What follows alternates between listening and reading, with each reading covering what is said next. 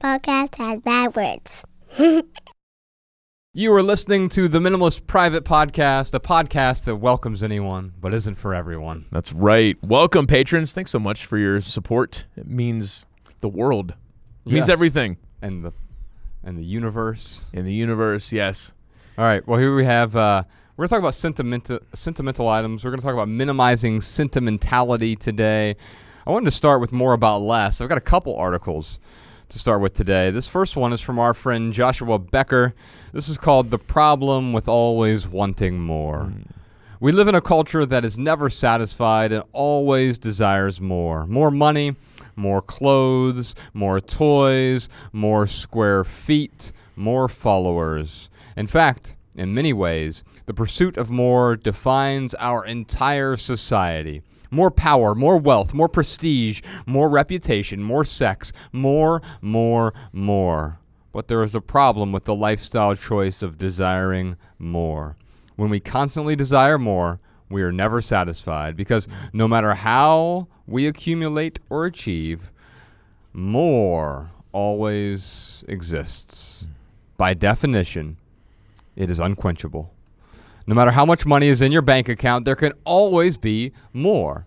No matter how big your house, there can always be more. No matter how many likes on your Instagram post or views on your TikTok video, there can always be more. When more is the goal, we never fully arrive. Let's pause there for a moment.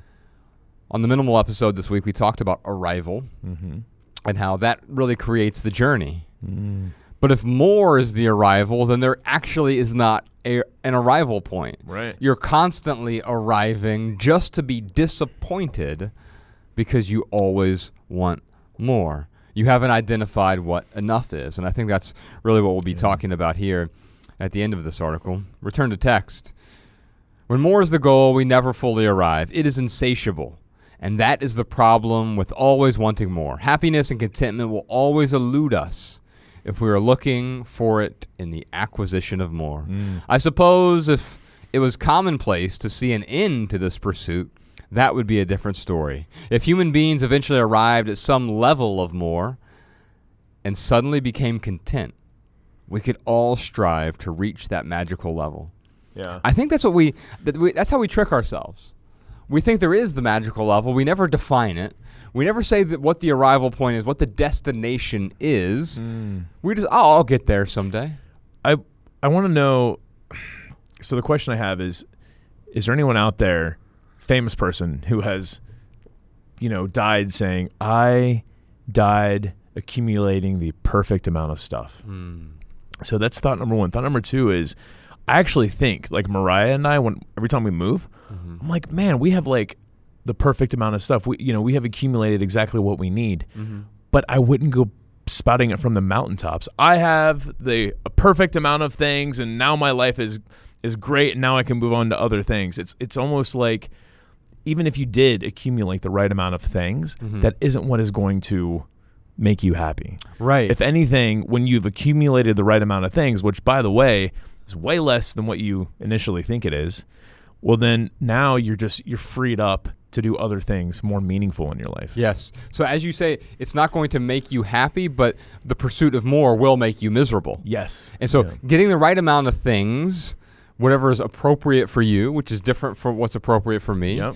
Even with me and you being the minimalists, like I'm a bit more utilitarian than you and Mariah. That doesn't mean that what I'm doing is better. In fact, it's only better for me. It'd be worse for you. Sure. And so what we're trying to communicate here is that your idea of enough is slightly different even from the other minimalists' view of enough. And then, of course, my enough has changed over the years. When over a decade ago, you and I first became minimalists, I was single, you were single. My idea of enough changed when I got a wife and a daughter and moved elsewhere. And so, like, as our life changes, the sort of contracting and expanding of enough will also happen. Yeah. And so the enough that you have today might change. And in fact, it will certainly change over the course of the next year. You'll certainly acquire at least one more item over the next year, but you may let go of 3 or 4 items. And so there'll be an expansion and a contraction. They're sort of mini expansions. It's not like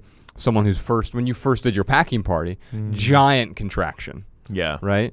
But if you were to do that again, that would be giant deprivation. Yeah. Imagine if you got rid of 80% of your possessions now. Now, yeah. You could. Yeah. And by the way, it wouldn't make you miserable, I don't think. Yeah. But what it would do is it would deprive you in some way of the tools, the instruments that provide utility or joy in your life. They augment your experience of life. Yeah.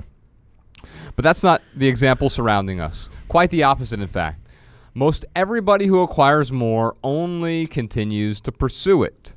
We see it in the lives of individuals who amass great fortunes but are not satisfied. We see it in the world's largest corporations who continue to pursue greater and greater market share and profits. In fact, that's a weird thing, Ryan. So corporations in America, other than B Corps, they have a fiduciary responsibility for more. Yeah. It's illegal for a corporation not to pursue more. Yeah. Think of how we've set up our society. We're engineering discontent. Yeah. Ooh, is that an episode title, Sean? I don't know. It's interesting because it's not like, I mean, it's not capitalism's fault that it's gone this far, right? I mean, It's corporatism, though. it's corporatism. So yeah, it's just because I struggle with the idea of like, oh man, capitalism, it's look at what it's done to us, but I am a capitalist. Right, and so the word capitalist was actually invented by Marxists as a pejorative at first. Oh, interesting. And so, like, we still use it pejoratively today. Now, you and I, we believe in sort of personal socialism and public capitalism in a way. Yeah. Like, because you and I, we contribute beyond ourselves to a bunch of different worthy causes. Yes. And so we believe in sort of personal redistribution of our own income, right? Yeah. I was going to say wealth, but I'm certainly not wealthy. but when we've identified what enough is and be able to contribute beyond that, it has been an important piece for us. We're not prescribing that to anyone, but what we've recognized is that giving is living for us. And so being able to give in various ways, sometimes that's monetary, sometimes it's time, sometimes it's even doing our free public podcast is a way for us to give. There aren't any advertisements or anything like that. Now, you're right, though, with the unfortunately, we confuse capitalism with crony capitalism, or what I would just call corporatism. So crony capitalism and corporatism would be, I think they're the same thing. Synonyms. Okay. Yeah. And so crony capitalism is, maybe if it were slightly different, it would be corporatism in bed with the government. Right. So that's the cronyism part of it. Yeah. So you have cronyism and you have corporatism together, you get crony capitalism in a way. And that, by the way, that's the opposite of the free market. When the society around you now gives advantages to major corporations, how does the little guy even win in the first place? Especially when those corporations have a legal responsibility to their shareholders to amass more. It's unbelievable. How do they amass more? It's by creating false desires in the populace. Yeah. No wonder we're so stressed out and miserable. They're engineering discontent. Yeah. We see it in those who acquire power and then work relentlessly to keep it and expand upon it. In the early 1900s, John D. Rockefeller was the richest man in the world. He was famously asked by a reporter, "How much money is enough?" Rockefeller replied, "Just a little bit more." The richest man in the world, not satisfied, still in the pursuit of more. More can never satisfy. Maybe that's the episode title, Sean. More can never satisfy. It's precisely what we seek with more. We seek satisfaction. Yeah. And I will actually even disagree to a certain extent. I think what he really means is long-term, more does not satisfy. Yeah. The problem is it does satisfy temporarily. Like if you gorge on an entire chocolate cake, Right. you're satisfied. Sure. Or even if it's a healthy meal. Yes. Like, yeah, you're hungry, you want more food. So then you have a meal, maybe it's a nice healthy meal, but if you continue to pursue more food, it's eventually going to hurt you. Yes. Yeah. We'll put a link to this article in the show notes. The website is becomingminimalist.com. Our good friend Joshua Becker, you know him from, he's in our new book, Love People, Use Things. Yeah. He's in there. He's actually in the opening chapter, and he's also in the introduction chapter as well. And of course, he was in our first documentary, Minimalism, a documentary about the important things. Yeah, he's one of the major inspirations for all of this. I You know, love how, for some reason, people get him and I confused. Well, here's why. Because you and him, especially when you had short hair, looked somewhat similar. Kind of, yeah. It's like, oh, handsome white guy, right? And with dark hair. All us white guys look alike. And then my name's Joshua. Yeah. And we're the minimalists. Oh, yeah. And so so- they're conflating. And what happens if you and I have a baby? It's Joshua Becker, an I see. older baby. I think he's maybe, I don't know, 5 years older than us, although he actually looks younger than we do. He also has a YouTube channel now, which I would, let's put a link to that in the show notes as well. Let me he has a few stats in here that I think are worth talking about, Ryan. Maybe we can use these as a jump-off point to continue the discussion. Yeah. Other larger, less anecdotal studies come to the same conclusion that even the wealthiest among us are never fully satisfied. Of course, we don't need to look at the lives of others to understand this phenomenon. Look in the mirror. One look in the mirror reveals the same motivation inside us. The average American home has tripled in size in the last 50 years and continues to grow larger and larger. The average American owns 4 times the amount of clothes as her grandmother. Wow. 4 times.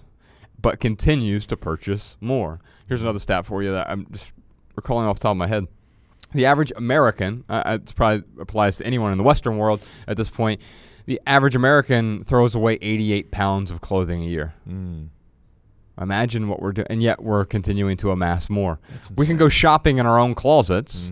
Now, I'm not saying, like, of course, I have a shirt that wears out. I'm going to throw it out eventually, right? I did this recently with a couple of shirts, right? The average American home has 300,000 items in it. Yes, that's true. Yeah, and yet Amazon arrives on the doorstep several times each week. When more is the goal, we will never find contentment. More is always a moving target, never fully attainable. We live life with only 2 options. We can continue to pursue more. This is the first option. We can believe there is a better life waiting if we are just to acquire more money, more property, more fame. We can or number 2, we can reject the false notion that more is needed to discover happiness. And we can find contentment in our circumstances and gratitude for the blessings we already possess. The choice is yours.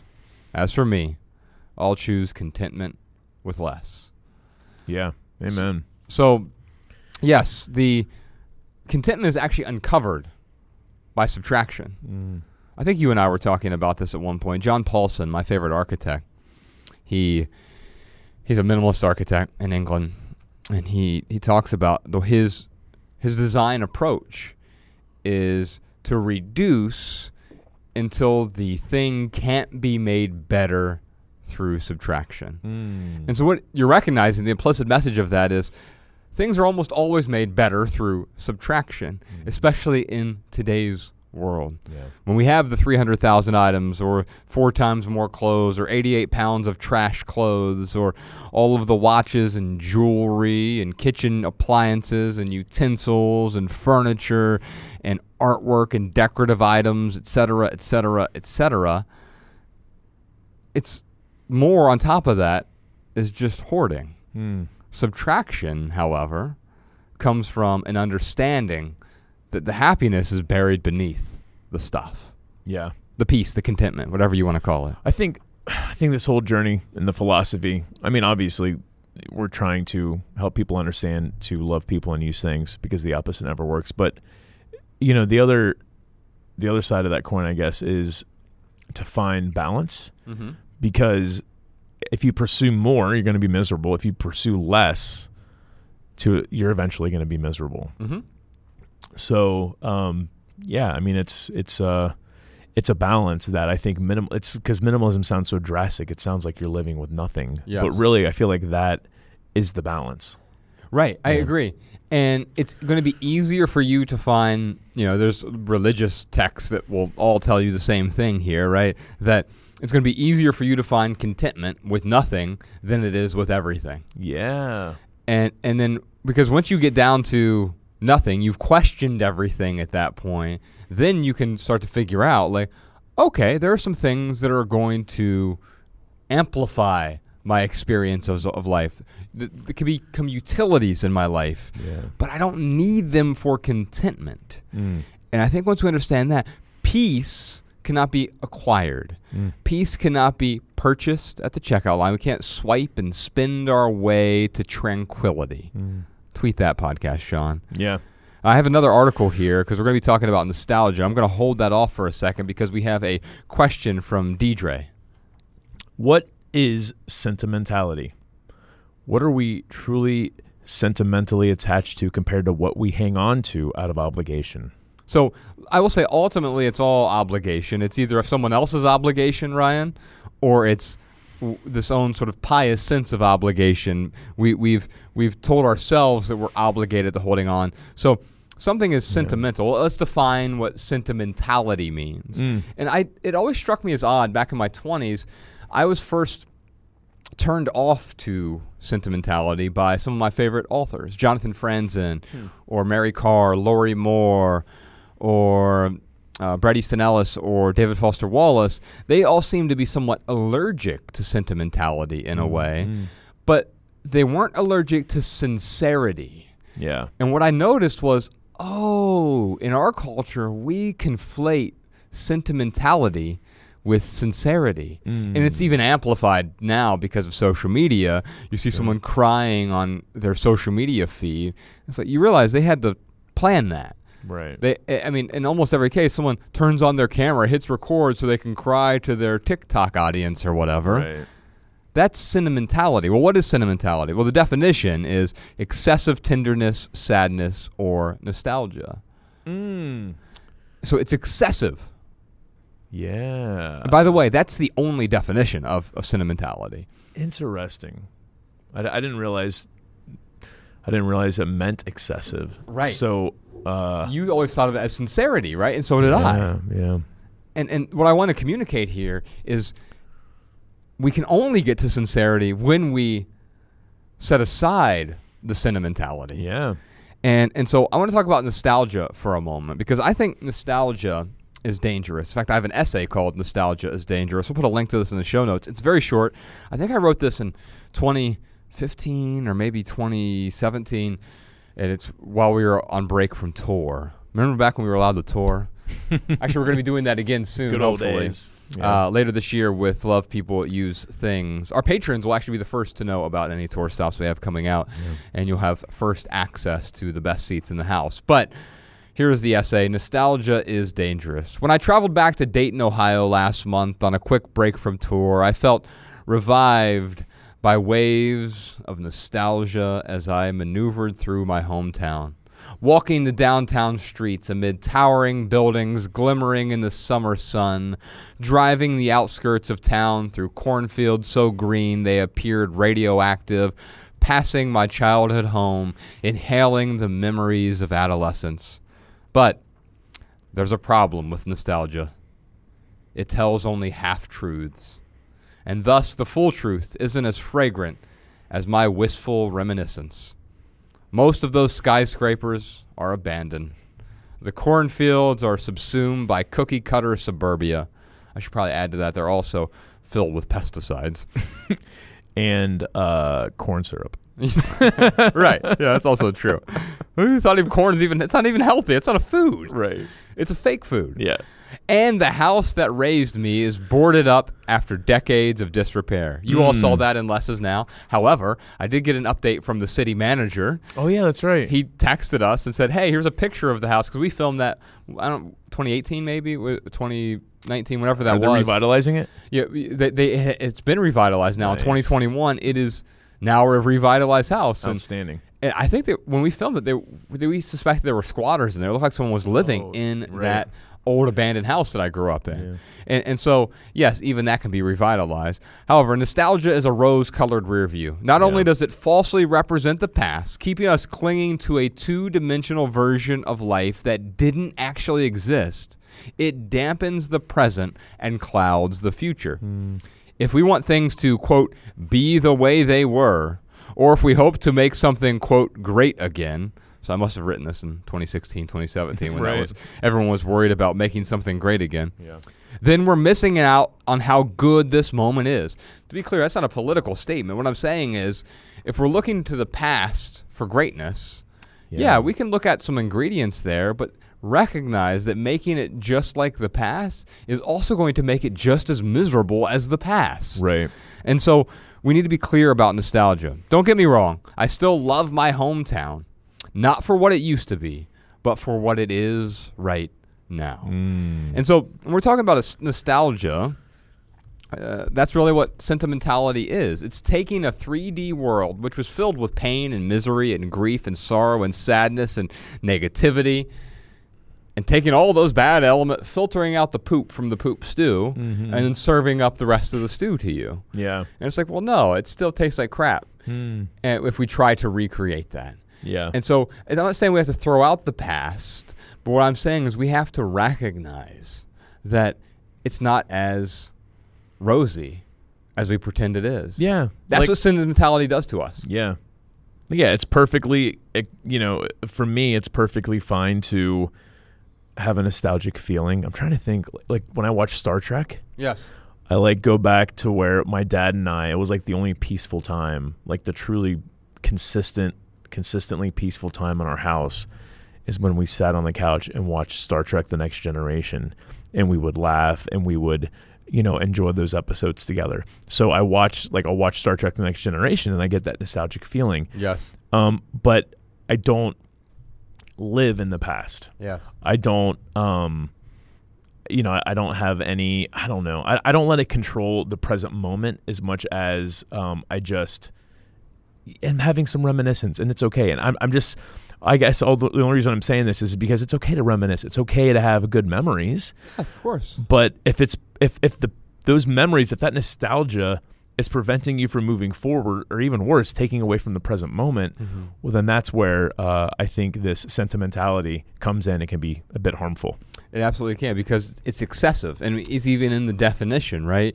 And so when we're talking about sentimental items, well, what does that mean? We've assigned some sort of sentimentality to the item. Nothing is sentimental unless we assign it sentimentality. Excessive tenderness, nostalgia, or even sadness in some cases, but we're not talking about the sadness component here. We're talking about tenderness and nostalgia. Yeah. And it has become a type of prison. The prison of nostalgia. Ooh, is that the Prison episode of title? Nostalgia. We got like 3 episode titles. Oh my goodness. Ryan, let's get to some of these surprise Yeah. questions that Podcast Sean put together for us. Julia has a question for us. What are some creative ways to repurpose sentimental items for daily use rather than having them simply collect dust on a shelf? So let's look at this question here. I think this question was an important question to start with. Bravo, Sean, because here's what we have here. Sometimes we want to recognize Ryan and I aren't asking you to get rid of your sentimental items. We're really not asking you to do anything. Exactly. However, I get that people can say, well, the extreme utilitarian has no need for sentimental items. That's true, the extreme utilitarian, but we're not the utilitarianists, right? Now, I'm a bit more utilitarian than you. The domain was taken. We got .cc, .co. All right. Yeah. Sorry. Yes. You're more utilitarian than I am. Yes. And that's fine. But even someone who is somewhat utilitarian like me, I still have some sentimental items. And so I haven't eschewed, and I certainly haven't renounced sentimental items. What I've recognized, though, remember we talked about minimalism does not beget wisdom. Yeah. Wisdom begets minimalism. Yeah. And what I'm saying there is, once I understood that, I'm giving so much meaning, and especially with the sentimental items, I'm giving those disproportionate meaning, and it can be anything, right? Like I when I was going through my mom's stuff, she wasn't a hoarder, but she was a maximalist, and she had a lot of beautiful things, right? And I imparted meaning into everything that I was dealing with. Before I even discovered minimalism, then I realized, if everything's meaningful, then nothing is meaningful.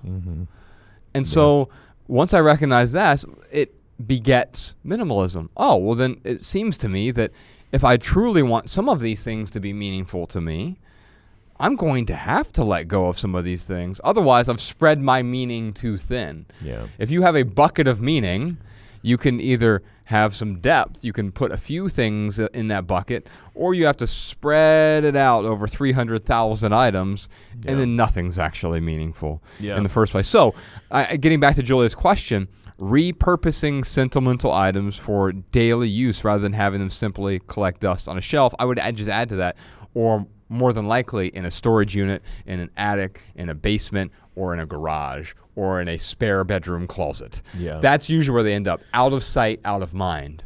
Yeah. And because when it's in sight, we feel compelled to deal with it, which at least I certainly do. But once we've hidden our clutter, we give ourselves permission to not deal with it. What you're saying is, but maybe some of these sentimental items are actually beautiful. That's where I would start. What items here are beautiful that I can display in my home that actually bring out the value? I think we have to mention Candace's question here. Okay. For me, a picture doesn't replace holding the actual item, so I'm stuck. My children's art projects and toys, as well as my yearbooks and childhood keepsakes, fill the attic. Yes. In contrast, though, my home below is very minimalist. What should I do? So, I mean, Candace, if you're not using those items like Julia is suggesting, and they're just sitting in the attic, I mean, how often, I want to know how often Candace, this is why I love Clubhouse, is because we can ask questions back. Like my question to Candace would be like, well, how often do you go up in the attic and reminisce through all of those things? Right. Or how much of it is you lying to yourself and saying that, well, one day I'll go through and look at all that stuff. Right. Because, I think about my grandmother's Stein collection, which I've talked about several times before, where she was moving. She had to downsize. Her husband passed away, and I was down there helping her pack up.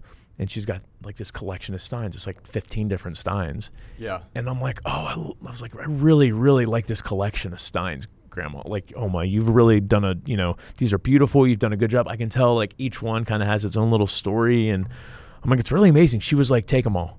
You can have them. And I'm like, oh my, I can appreciate the collection. Yes. I can appreciate the beauty of each one of these, but if I put those in my home, they're going to end up in the closet. Yeah, they're going to end up in the attic. Right. So I ended up taking one, which I'm like so tempted to like put a picture somehow in the podcast notes of this Stein, because it's got an American. It's a bald eagle on the top of the Stein, like a bust of a bald eagle, and then below it is Bill and Hillary Clinton. What? Like from when Bill Clinton was a president. Apparently, Germany like really really liked Bill Clinton. Oh wow! So it's like this commemorative Clinton Stein that is just the most absurd look. It's not that I'm a fan of them at all, or that I'm a fan or not a fan. It's just a very crazy novelty type. It's really unique. Right. So I grabbed that one and I use it as I keep all my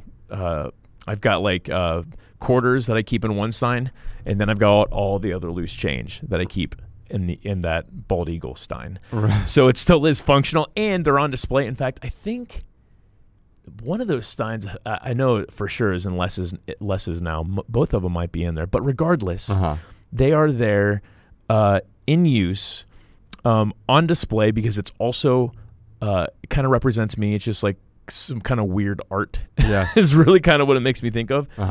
But man, if I just collected all the Steins and put them in the attic, it would just be taking up room. Right, and you wouldn't even be collecting them, really. Like an actual collection, when we think of a collection, what we really think is a curation. Yes, exactly. A museum can have a collection of Steins that's on display and beautiful, and you could do that if you had the desire to do it. You don't have that desire. No. And I think that's the difference. And so whether we're talking about Candace's question or Julia's question, I look at my own life. With my mom, I think the one main sentimental item of hers I still have a decade later is I have a hat box of hers. And it totally does not fit my decor, but it is in my living room, and it stands out, but in a beautiful way, because everything else is so curated. It's like, that is interesting. But if I had 3 or 4 or 10 of her hat boxes. Or a bunch of doilies as well, and a bunch of Right. knickknacks and all of her toiletries and bath towels and Dressers and all these things. Right. Her Queen Anne bed, like it would just look out of place. But in my place, you've got that one thing, and it's like, oh, it just stands out as opposed to looking out of place. Let me say this about Candace's question, because you mentioned we lie to ourselves, and I think when we lie to ourselves, we don't realize we're lying to ourselves usually. And I will say this, because let me read that part of her question that really stands out to me. In contrast, though, my home below is very minimalist. Now, think about an extreme example of this. Candace, I know you're not a hoarder, right? Think of a hoarder's home for a second, like literally the TV show Hoarders, where they have just the pathway to their couch, from the couch to the fridge or whatever. Now, a hoarder could say, yeah, but the pathway to my fridge is very minimalist. Okay, but is it really? Like, where's the line? Right. Apparently, it's the ceiling underneath the attic. Out of sight, out of mind, right? Yeah. And so, like, if that hoarder were just to build walls around that path, then everything else is out of sight, and then they're all of a sudden, well, the rest of my house is very minimalist. Yeah. Here's the thing. Minimalism is not about hiding our things. Your house is not very minimalist if you are hiding a bunch of stuff in your attic. Yeah. And that's not saying that it's wrong that you're doing it. Yeah, there's no judgment here. It's simply denying the truth. The truth is that it's not a minimalist home, and that's not a wrong thing. It's not a bad thing. It's not that you should get rid of the things in your attic. However, if they are bothering you, then that is an indication. Yeah, it's a symptom. It is a symptom that something needs to change. So here's where I start, Julia. Yeah. I start with the beauty. The hat box that I have from my mother, it's beautiful, right?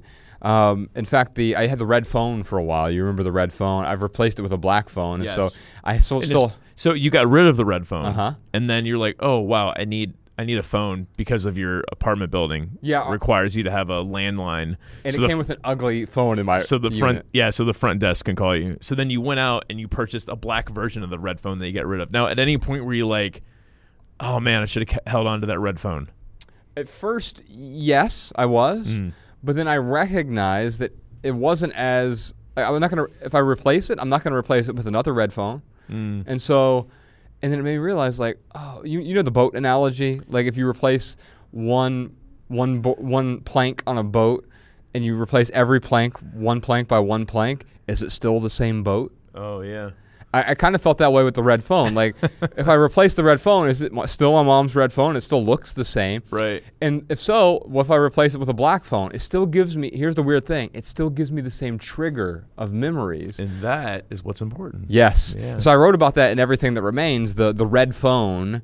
What is your red phone? The thing that still makes your home feel like home. For me now, it's my mom's hat box, or it can be something else for you, without needing to water it down with thousands of other items. What are the beautiful items, the dozen or fewer beautiful items? That line may be a different place for you. For me, it's a dozen. And how do I display those in a way that evokes the emotion, the feeling, without tethering me to the past? Yeah, I mean, what I love about this is what you're talking about is using those sentimental items to enhance the environment in your home. Yes. If you're holding on to sentimental items and all it's doing is preventing you from feeling guilty, I would just look at that. But Candace, maybe she's listening to this and she's like, I go up there once a month with my kids and we look at all their stuff. We go to the attic and we go through, we talk about the memories and we have laughs, whatever it is.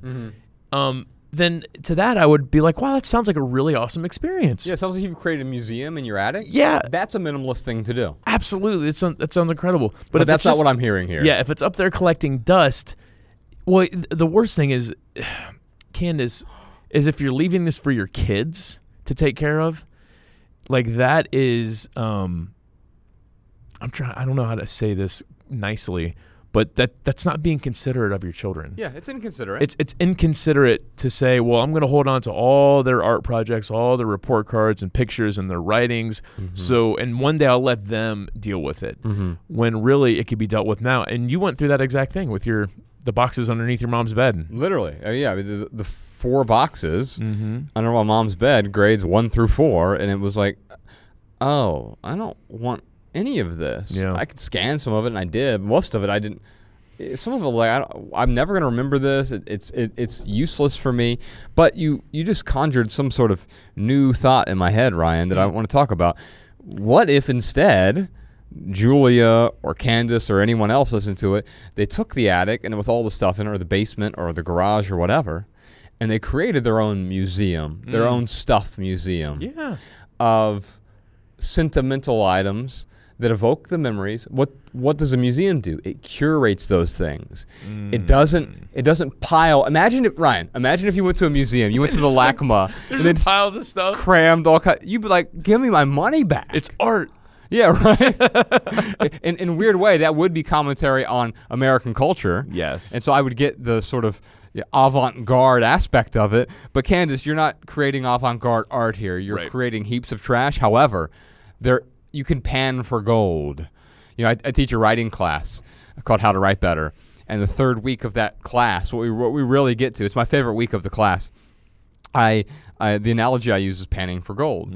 And we spend the first 2 weeks building up a whole bunch of sediment, rocks and the shitty first draft sort of thing, right? And through all that sediment, you realize, like, oh, there are some gold nuggets in here. But we have to pan for gold.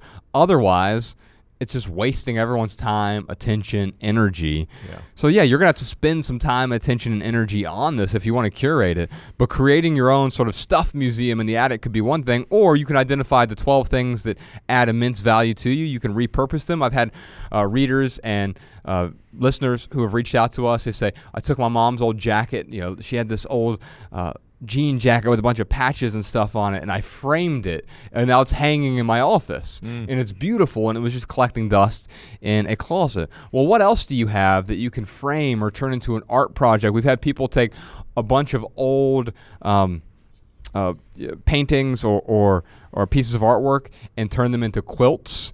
We've had different clothes that people turn into quilts as well, and so you can have these things where you repurpose them. In fact, patrons, if you've repurposed something that is of sentimental value to you, let us know in the comments to the audio version of this episode. Especially if it's done in a unique way. I would love to see those examples. I think the spontaneous combustion rule here works really, really well. Oh, I love it. Let's talk about the spontaneous combustion rule, Ryan. So, Candace can ask herself, okay, if, those boxes spontaneously combusted in the attic. God forbid there's some kind of attic fire, and that's the only thing that went was the attic, everything in the attic. How would you feel? And if there's any sense of relief, I mean, that is a sign that maybe you got to let go of some of that stuff. I remember just kind of thinking up that rule on the fly when we were at one of our live events. The first time I ever remember mentioning it, it was a woman who had a quilt, and it was a quilt of like her high school years that her mom had made to bring to college. So it was like these pictures that her mom was able to put on fabric and then stitch it all together. And so it's like this very silly quilt of, a teenage girl. Yes. With, her friends and whatever, all these like goofy, silly moments. And she was like, I can't display it on my couch. Right. Because it looks ridiculous. Right. She's like, but my mom, and her mom didn't care what she did with it. She's like, my mom doesn't care what I do with it. She's like, but I care because it was something she made me, and she's going on and on and on and on and on. And then all of a sudden it hit me. I'm like, it sounds like she would be relieved if someone like went and stole that from her and like got rid of her, got rid of that responsibility for her. So that I asked her, I'm like, what would you do if it spontaneously combusted? And man, her shoulders dropped. Yeah. She was like, oh, I would be so relieved. Yes. I'm like, that means it's probably time to let it go. And the one thing I'll say too is the reason why I like this example also is even though it's so silly, the quilt, and you think to yourself like, well, I can't use it. No one else would be able to use it. Right. Like I told her, like, if you give that thing to Goodwill, I guarantee you there's like going to be someone who's going to see this quilt and be like, well, this is random. But they're going to really, really find a way to make that random item, I'm imagining like James Franco would like really love to have a quote like that. Well, here's the thing: it's not going to create the stress in them that it creates in you. Exactly. In fact, it's going to create the opposite in someone else. So by letting go of our excess sentimental items, not only are we able to free ourselves of some of the stress, notice I said excess, not letting go of all sentimental items, but we're able to add value to someone else's life in a way that we never even anticipated, because that's not what we're looking for when we're looking to let go of our stuff. We're trying to get rid of some of that pain that is following us around. We're actually being dragged by our stuff. We talked about that in the minimal episode. When we hold on too long, we get dragged. And so you're getting dragged by your sentimental items. If you let go, someone else can pick up the thing and actually repurpose it in a way that is useful and beneficial to them, and it frees you up at the same time. Yeah, give Ryan, someone else a term with it. Before we get to LaDonna's question, let's take a bio break. Let's listen to a song from Canyon City.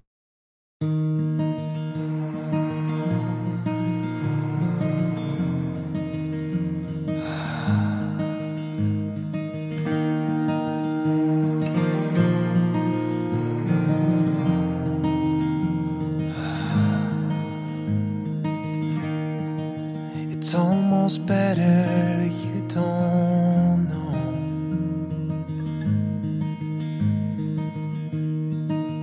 Here together I won't show.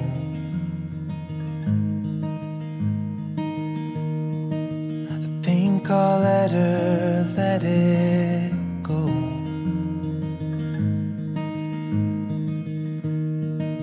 It's almost better you don't know.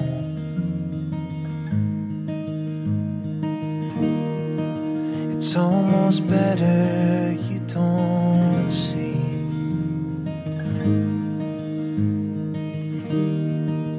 Every letter I would need to really tell her and let her read how I feel, and it's almost better you don't see. But you know my hands in the dark, you know the cracks in my heart. You don't stop pulling when things fall apart. I know, I know, I know. You don't let this go, you don't let this go, you don't let this go, no. You don't let this go, you don't let this go, you don't let this go, no. That was You Don't Let This Go by Canyon City. How is Paul doing, Mr. City? He's great. I was texting him yesterday. He's always working on music. It's my hope that one day you and I can write an album for him. Oh, And I have a lyrics. Well, now I mean he's one of the best writers there is. So like he would actually make the writing beautiful. But I have like this. Like anytime like this lyric this weekend came to my mind, Bex and I were talking, all of a sudden, like for whatever reason, this lyric popped up in my head, "Dust off my heart." Like I don't know where it came from or whatever, but like, so that's a funny. perfect first line to a song. I have the same exact thing. It's like a list of, I got two notes, one with my creative random thoughts. One is jokes. I have like a whole, I don't know, man. One day I'm going to whittle it down to like a 5-minute set.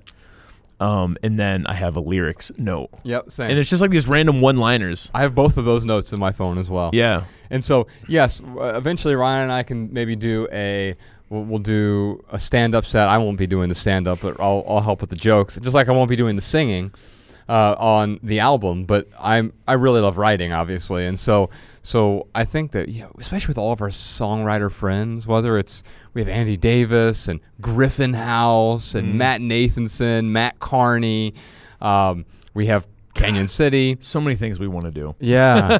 and And I would love to take a year to focus on one of those projects. Mm. And, of course, we will at some point because we tend to only work on one project at a time Yeah. and give it our all. And everything else we do sort of supports those big projects. Well, if we don't end up doing either of those documentaries that we've been talking about, yeah. we might be able to focus on something like this. Yes, indeed. Oh man, that would be so great. Let's get back to some of these questions here. All right. LaDonna has a question for us. What should we do with awards? They have little to no value beyond the recipient, and if you donate them, they'll likely end up in a landfill. Okay, two things that come to mind, and I've said this before.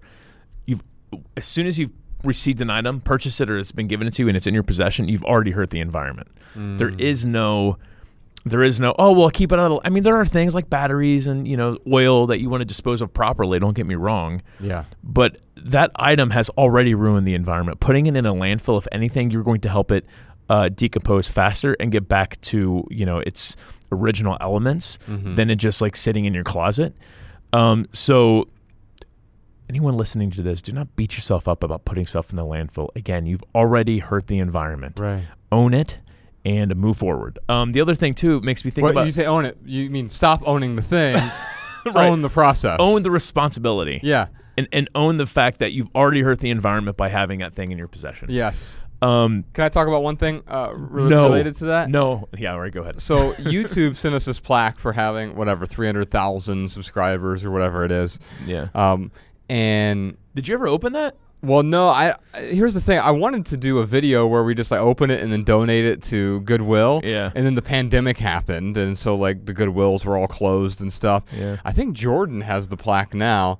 Yeah. So we donate. I guess the answer is donate your awards and trophies to Jordan. But yeah, right, exactly. But you know what? That award though for Jordan, Uh-huh. that's a pretty big achievement for him. Sure. So maybe it is something that he has where, he has it on display or whatever it is. I mean, because of Jordan, that's why we have the YouTube subscribers that we have. Mm-hmm. So maybe that's a significant thing to him.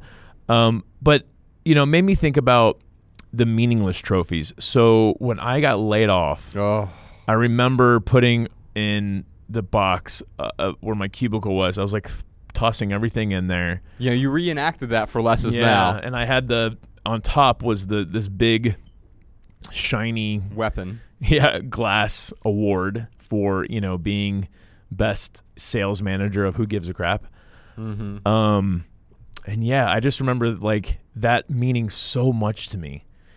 Because it was this thing on my desk where when people looked at it, they're like, oh yeah, he won President's Club. Yeah. It was a way to brag and get your significance. Yeah, so I have the box. I'm exiting the building, and I saw a trash can, and I just had this moment of clarity where I was like, "There's nothing in this box. Mm-hmm. Everything in this box. I want to leave behind. Mm-hmm. I do not want to drag any of this forward with me. So I just took that whole box and just set it in the trash can and got rid of everything. But that award, this question reminded me of that award and how it did mean something to me one time, but then it didn't, and that's okay. If those awards mean something to you, LaDonna, then great. Hang on to them. Put them on display. My grandfather, before he passed away, my I was talking about him a little bit earlier, my Oma's husband, my Opa, I guess. Yeah. He and his buddy had a race car, and it was they would race on this dirt track. And he had all of his awards on display of all the trophies of all the races that he had won or placed in. And it was great because he would tell me, I'd be like, oh, tell me about this race. Oh, and he had some funny story, some funny anecdote to that specific trophy, some kind of random story about, he had this hothead driver that was always throwing off his helmet and trying to pick fights and stuff. And I mean, it's freaking hilarious. And those trophies helped, him remember those stories. He would tell me about them. But then when he passed away, my Oma was like, what do I do with all these trophies? I'm like, do they mean anything to you? She's like, no, but they meant so much to Dick. And I'm like, well, what if you just held on to one of them to help to represent his story of the race car and to help represent who he was as a person? But, do you need to hang on to every single one of them just because Dick held on to every single one of them?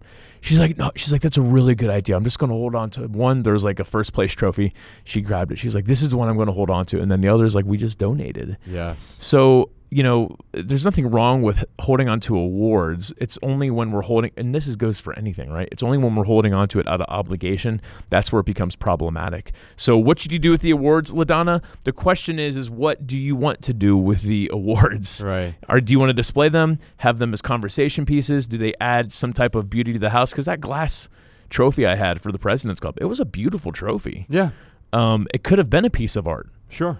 But yeah, it wasn't. But it started to mean something else to you, and it represented this sentimentality, right? This excessive nostalgia for a past that was not bringing you presence. It wasn't bringing you peace. It was dragging you in the opposite direction from your contentment. Yeah. Yeah. And at the time, like you said, maybe you displayed it because it gave you some sort of significance. What David Foster Wallace would call food pellets from the universe. That's what we all want, like these sort of food pellets. Yeah. The problem with food pellets is they don't contain any actual nutrition. Right. They're empty calories in a way, and I think the same thing is often true with the trophies that we get. The trophy does not make the champion. You can tweet that podcast, Sean. And so, in addition to understanding, LaDonna, what you want to do with them, understand why you want to do that with them. Yeah. If you want to keep them, why do you want to keep them? Is it because you're supposed to do it? Because there's a supposed to in your question. What should I do with the awards? In other words, what am I supposed to do with them? There is no supposed to here. The only thing is understanding. If you understand what you want to do, what they represent, what they signify, they may actually encourage you to let go of them. Yeah. Sandy has a question for us. What is your take on memory boxes that parents make for children? I have about 5 boxes of things collected from their births to their 18th birthdays. Special baby blankets, trophies, awards, etc. I would think having something they can touch is positive, but I wonder if I'm burdening their future selves with stuff. Okay. How many? I want to know, does she have 5 children? And it's a box for each child, or do you have 5 boxes per child? I think she has 5 boxes per child. Okay. Which is actually one above the minimum. You're allowed to have 4. I'm sorry, maximum. Yeah. We're going to have to revoke your minimalist certificate, Sandy. Temporarily. Yeah. Well, you're suspended pending investigation. Podcast Sean, make a note of this. Here's the thing, Sandy. Let me answer your question. Here's the direct truth. I wonder if I'm burdening their future selves with stuff. Yes, you absolutely are. Yep. You don't have to wonder anymore. The answer is yes. If I gave Josh this coffee mug, this is a burden, just in general. Now he has to do something with it. Right. Yep. Even if it's set it down. Remember, back in the day as kids, we used to always just hand stuff to each other. Here, hold this. And it'd be like, okay. Yeah, for no reason. You recognize that you can do that. Hey, can you hold this real quick? And then your hand, and my brother Jerome it'd get crazy. He held you like a giant house plant or something. Here, hold this. Hold this. Okay. Yeah. And you try to hold it back. He's like, I don't want it. And so he was jokingly burdening you with it. And it was funny because you realized, like, oh, I'm willing to accept anyone else's burden. Well, wait a minute. Your kids will accept the burden, but do you want to burden them is the actual question. Because, yes, you are burdening them with stuff. And the question is, what do you want to burden them with? Yeah. I have a duffel bag. And when I say duffel bag, it's like, 2.5 feet wide. It's and full of cash. Yeah, maybe like 12 Such a inches. It's a burden. very small duffel bag. Can I take that burden off your A head? small gym bag. Yes, you absolutely can. My dad gave it to me. And he's like, here, these are your memories. No, he's like, here's a bunch of pictures of you when you were a kid. He's like, I'm not going to do anything with it. If it's something you want, great, here you go. If not, feel free to get rid of it. Mm-hmm. But that is my, and this is why I need to borrow the photo scanner from you, because I do want to scan some of these. But it is my bag of, or my memory box per se. But that is the boundary. It's just that bag. You're not going to find any other sentimental memories / report cards, drawing, whatever it is. You're not going to find them anywhere else in my house. It's one small little bag. So personally, I like the idea of having one designated boundary for, like you have the hat box. Yes. You've got a designated thing for the memories. So maybe, if you're handing your child one box, here's the memories. I think that's perfectly acceptable, if that's the boundary that you're setting. Here's the thing I would say, though, is if you're giving that box to a child or to your kid when they're an adult, don't make them feel pressure to hold on to it. Yes. You can just give it to them and say, hey, look, I've curated this very small box, this shoebox full of memories. I thought things were, might be significant to you, and you can hold them and touch them and, relive some of your childhood. I do go through my childhood pictures a lot. I go through them twice a day. probably once a quarter I go through them. Excessive nostalgia. But like it's in a cabinet where like I'll open it up and I kind of see it sitting down in there. Mm-hmm. And just every once in a while, just did it the other day. I got a wild hair. You know what I have in there too? Is a Shaquille O'Neal. Oh, wow. That's still in there? Skybox card. Uh-huh. Dude, that thing is worth like $180 right now. That's so For funny. some reason, sports cards are like going through the roof. But So Melbourne, you were the first friend to ever give me a birthday present. Oh, wow. Like I've never had any other friend before when it was in the 5th grade. I had no friend before that ever go out of their way to give me a birthday present. Because they were illegal for your other friends. Right, exactly. Right, because of being a Jehovah's Witness. Right. So Josh gave me a Skybox Shaquille O'Neal in a thick plastic card protector. Yeah. And you're like, here, man, happy birthday. And I just remember like really just appreciating it. That's why I was like, man, we really are best friends, aren't we? But I still have that, and it's in my bag of memories. Yeah. But Sandy, going back to when you hand your adult child this box, give them the caveat of, hey, the only reason you need to hold on to this box is if it adds value to your life. Right. But if you get rid of it, it's not going to hurt my feelings. It's, I'm not going to feel like I wasted time curating this. It's just something I felt like I needed to do for you. Mm-hmm. And that's how my mom approaches when she gives me anything now. Mm-hmm. She always will say, hey, I got you something. If it doesn't fit with your life, that's no problem. Either, go donate it, or I know someone else who, will get value from that. And also realize you might be accidentally traumatizing your kids as well. There can be some traumas, especially if you have a child. I'm not, Sandy, obviously you're asking a question like this. Your kids don't have the same childhood that Ryan and I had, where there was a lot of trauma. There was a lot of physical abuse in our households. There was sexual abuse sometimes. There was alcohol abuse, drug abuse, poverty, etc. There was quite a bit of trauma in our households. And so sometimes handing over those memory triggers can trigger the trauma once again. And so consider that as well. I'm not saying that the same traumas exist, but we don't get to always choose what we're traumatized by, right? And even when we're traumatized, I think I was 30. It took me until I was 38 years old, so less than 2 years ago, when I really realized how awful my father was. Like the things that I knew intellectually, but emotionally, viscerally, having the understanding of that truth. He did some terrible things to my mom, some terrible things to us. He brought me into a world that he wasn't prepared to continue. Now, I'm not saying it was his fault necessarily. He was schizophrenic, and so he didn't have the free will over, his mental health there. Yeah. But at the same time, there's a lot of trauma there. And so imagine holding on to some of his stuff could be just reliving the trauma there. So we have to be careful with that as well. We have a few more questions here. Let's go down to the bottom. Christina has a question for us. Challenging the idea of, quote, our memories are not in our things, end quote. What if you don't have a good memory? Should the past be forgotten for the sake of the present or future? Let's talk about this. So, regardless, let's say you have no memory. The memories still aren't in your things. Right. Regardless. Right. Now, Ryan and I always had that caveat.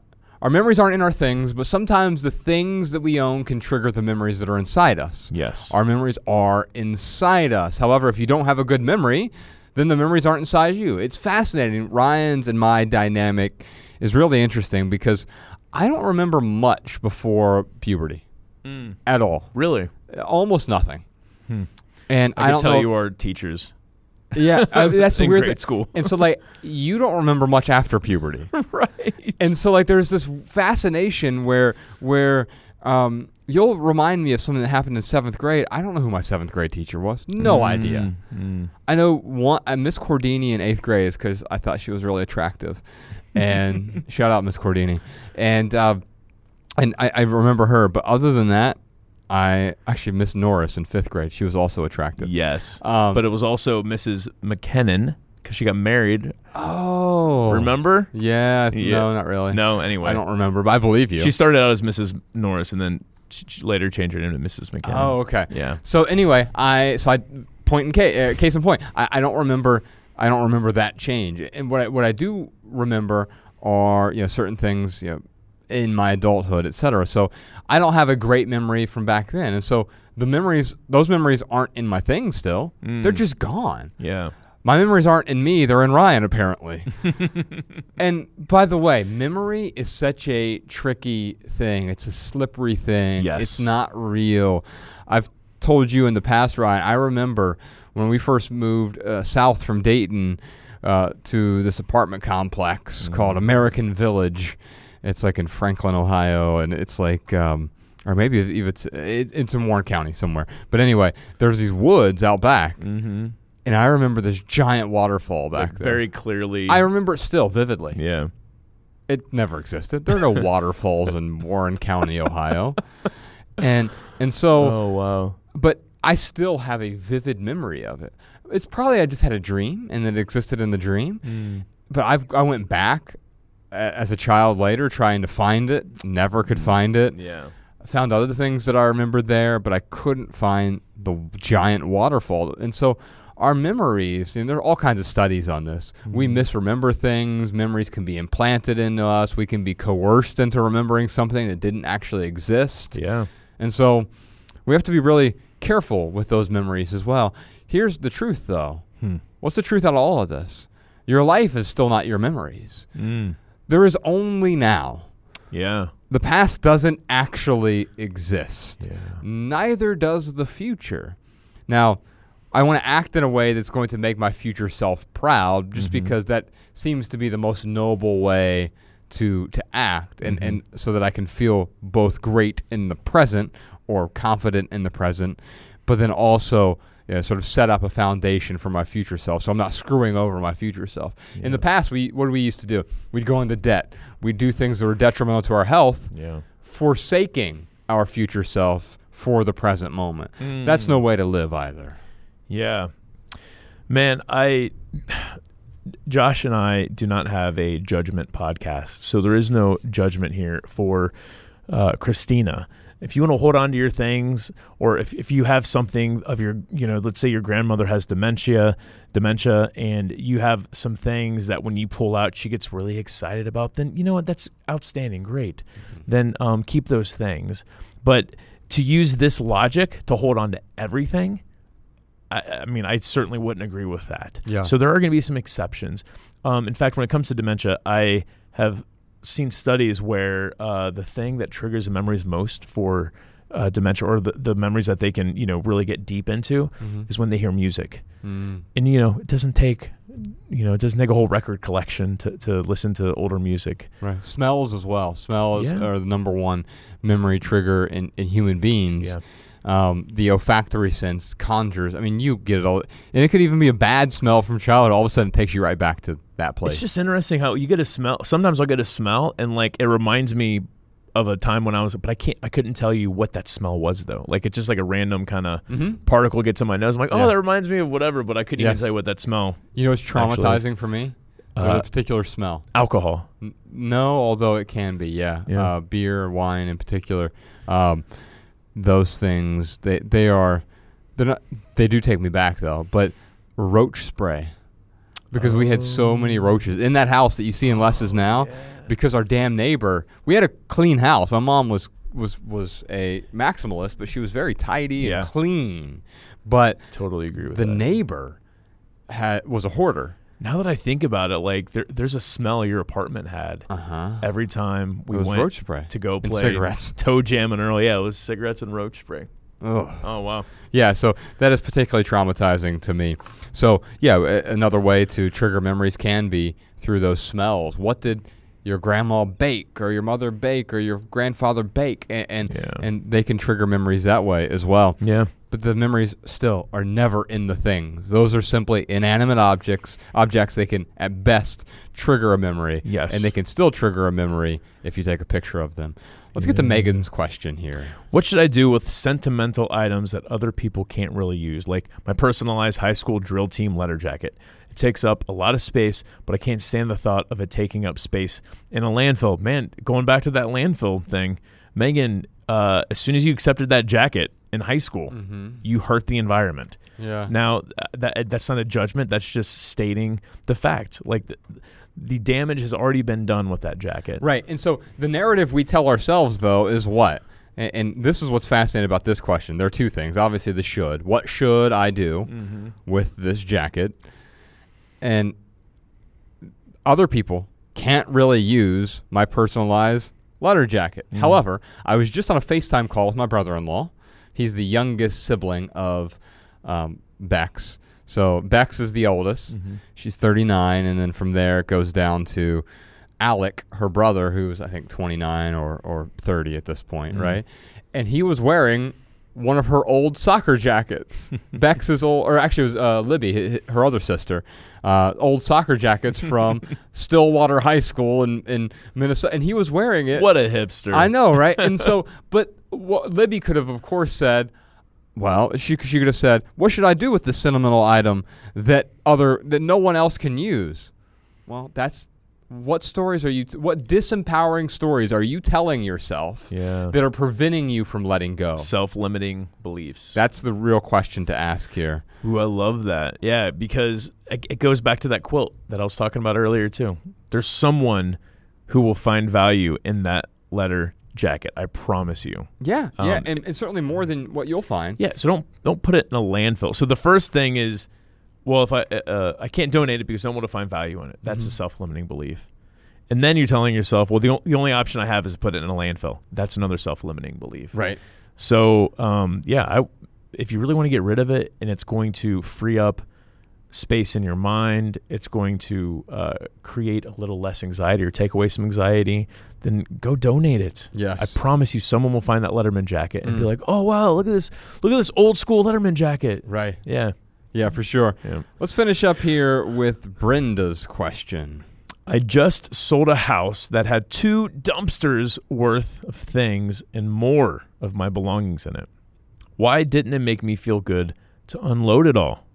Brenda. Let me tell you why. There's a specific reason why it didn't feel good. Because you wanted it to feel good.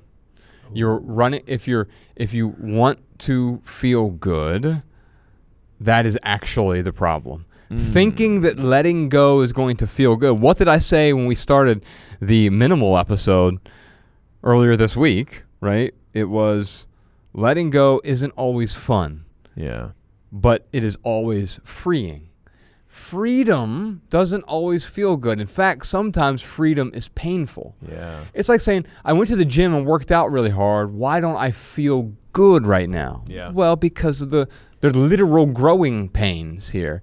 You're going to experience pain. If your expectation is for you to feel good, then what are you doing? You're running from misery. Instead of running from misery, what we're running toward is freedom. Yeah. Freedom from stuff, freedom from the mind, freedom from the chaos. Ultimately, what we have in our homes and in our sentimental items is noise. And the narrative we've created for ourselves is, I need that noise in order to function. It's going to make me happy. And then when it doesn't make us happy, the new narrative we create is, oh, I'm going to be happy if I get rid of the things that aren't making me happy. No. That's also a chase. That's a pursuit. Happiness or contentment or tranquility are only uncovered. And those things come from a particular kind of freedom. The freedom that we get from letting go is often painful at first, is often uncomfortable. But that discomfort is the place from which we grow the most. Yeah.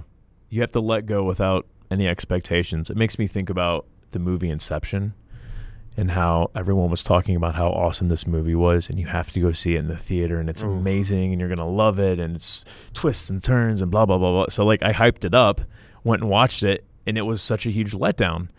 And I often think, like, maybe it wouldn't have been a letdown if I didn't have that crazy expectation of, like, this is going to be one of the best movies I've seen in a long time. Yeah. If I just, because often I will go into a movie actually having a low expectation, like, oh, this isn't going to be that good. And then I watch it and I'm like, actually, I enjoyed that. Right. That was good. So there's something to be said about the expectations, our expectations in life in general, but specifically with your stuff. Yes, you have to unload it without expectations. Yes. Because nothing that you can get rid of is going to bring you elation. Right. I mean, I can't think of any example. You might feel a weight lifted Yeah, when right. you let go of the stuff, but don't mistake that for happiness or contentment. Or joy. That is simply setting something down. By the way, you picked up the weight and you've been carrying it for a while, so you're exhausted by that weight. But setting down the weight doesn't make you happy. It just relieves some of the burden, gives you some of the freedom. But now when you have that newfound freedom, I talked earlier about my friend who went to prison for a long time, and then he came out of prison not knowing what to do. And he thought that getting out of prison would make him feel good or happy, but not necessarily. What it did is it gave him the freedom. What he chooses to do with that freedom is up to him. Yeah. There's something, too, about, maybe Brenda just got rid of stuff thinking, well, I'm going to be a minimalist. I'm going to throw all my stuff out. But if you didn't ask that question before you threw your stuff out, how might my life be better with less? If you didn't get to the why, then to anyone out there, it's a possibility that you just start throwing out stuff and you're going to be like Brenda and be like, why am I not happy? And it could be as simple as you didn't stop to ask that question. How might my life be better with less? All right, y'all. Thank you so much for listening. Love people, use things. We'll see you next time. We love all of you. The Minimalists.